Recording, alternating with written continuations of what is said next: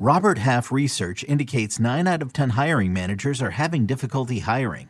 If you have open roles, chances are you're feeling this too.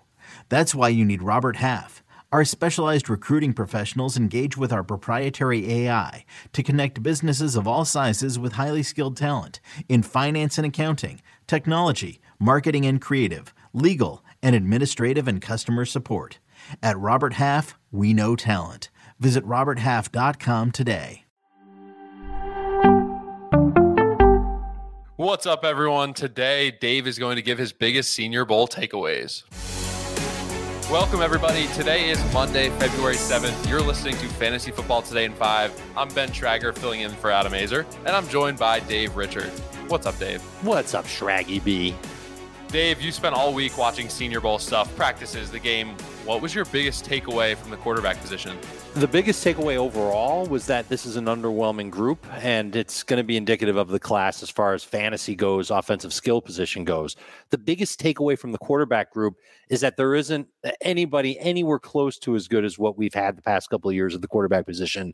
There is no Trevor Lawrence. There is no Joe Burrow. There is no Justin Herbert. There is a Malik Willis, though, and there's been a lot of hype about him all week long. It's because he seems to be a little bit more of a mature prospect compared to somebody like Jalen Hurts, who wasn't quite as refined when he hit the Senior Bowl a couple of years back. But he's a dual threat quarterback. He's got a strong arm. There are some accuracy issues, but he will run for days. He's someone that's not quite as fast as Lamar Jackson, but is willing to run just as much and does have the most upside for fantasy, regardless of where he goes. We will talk fits, by the way, on the FFT and 5 show on Monday.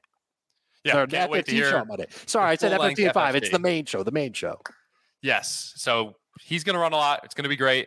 Let's talk about other runners, running backs. Big winner, the running back position? My favorite guy was Dameon Pierce from Florida. He's got explosive bursts. He's got strong power, great pass protector, and I think he can be good in the passing game.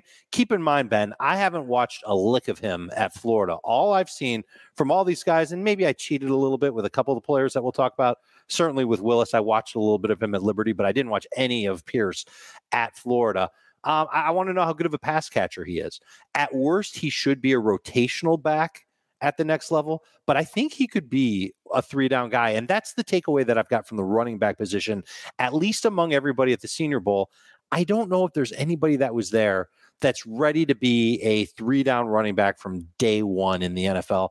I think Pierce is probably the closest to it. And we want Pierce to go where? Where's the ideal fit there? You want me to save it for the main show on Monday? Let's give a tease right now. I'm going to name a bunch of teams on Monday, but the one that I think makes sense, and I think that this is going to be the way for every running back, is Miami. You think about how the Dolphins had to shuffle through guys, none of whom were great in passing down situations. Here's somebody who I think can do it. At least he's got the blocking. He's by far the best pass blocker I've seen so far. Great. All right, let's talk wide receivers. I mean, Justin Jefferson was a guy who you saw Senior Bowl, you loved. Is there anybody like that in this class? There's nobody like that was at the Senior Bowl. There might be a receiver or two from Ohio State that can be close to what Justin Jefferson was when he came out. And remember, we loved Jefferson when he came out.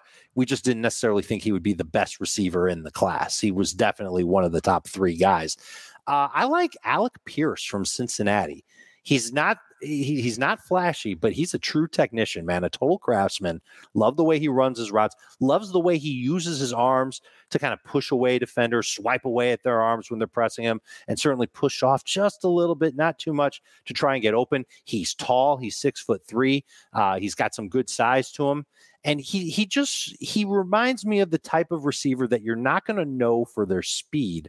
But if he gets an opportunity to be a full-time player in the NFL, you will know him because he will get good volume and be a good contributor to an NFL offense. I think he's got that type of upside. There are a lot of receivers. The takeaway at the wide receiver position from the Senior Bowl is that there's a lot of imperfect players.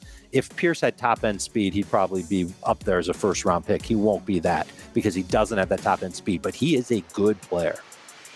Great. Well, we'll hear comps, we'll hear fits, we'll hear everything on the full-length episode of Fantasy Football Today. But thank you guys all for listening to FFT and 5, your audio outlet for fantasy news and advice in 5 minutes or fewer. If you enjoyed the show, please leave a 5-star rating on Apple. If you're listening on Spotify, leave a 5-star rating there.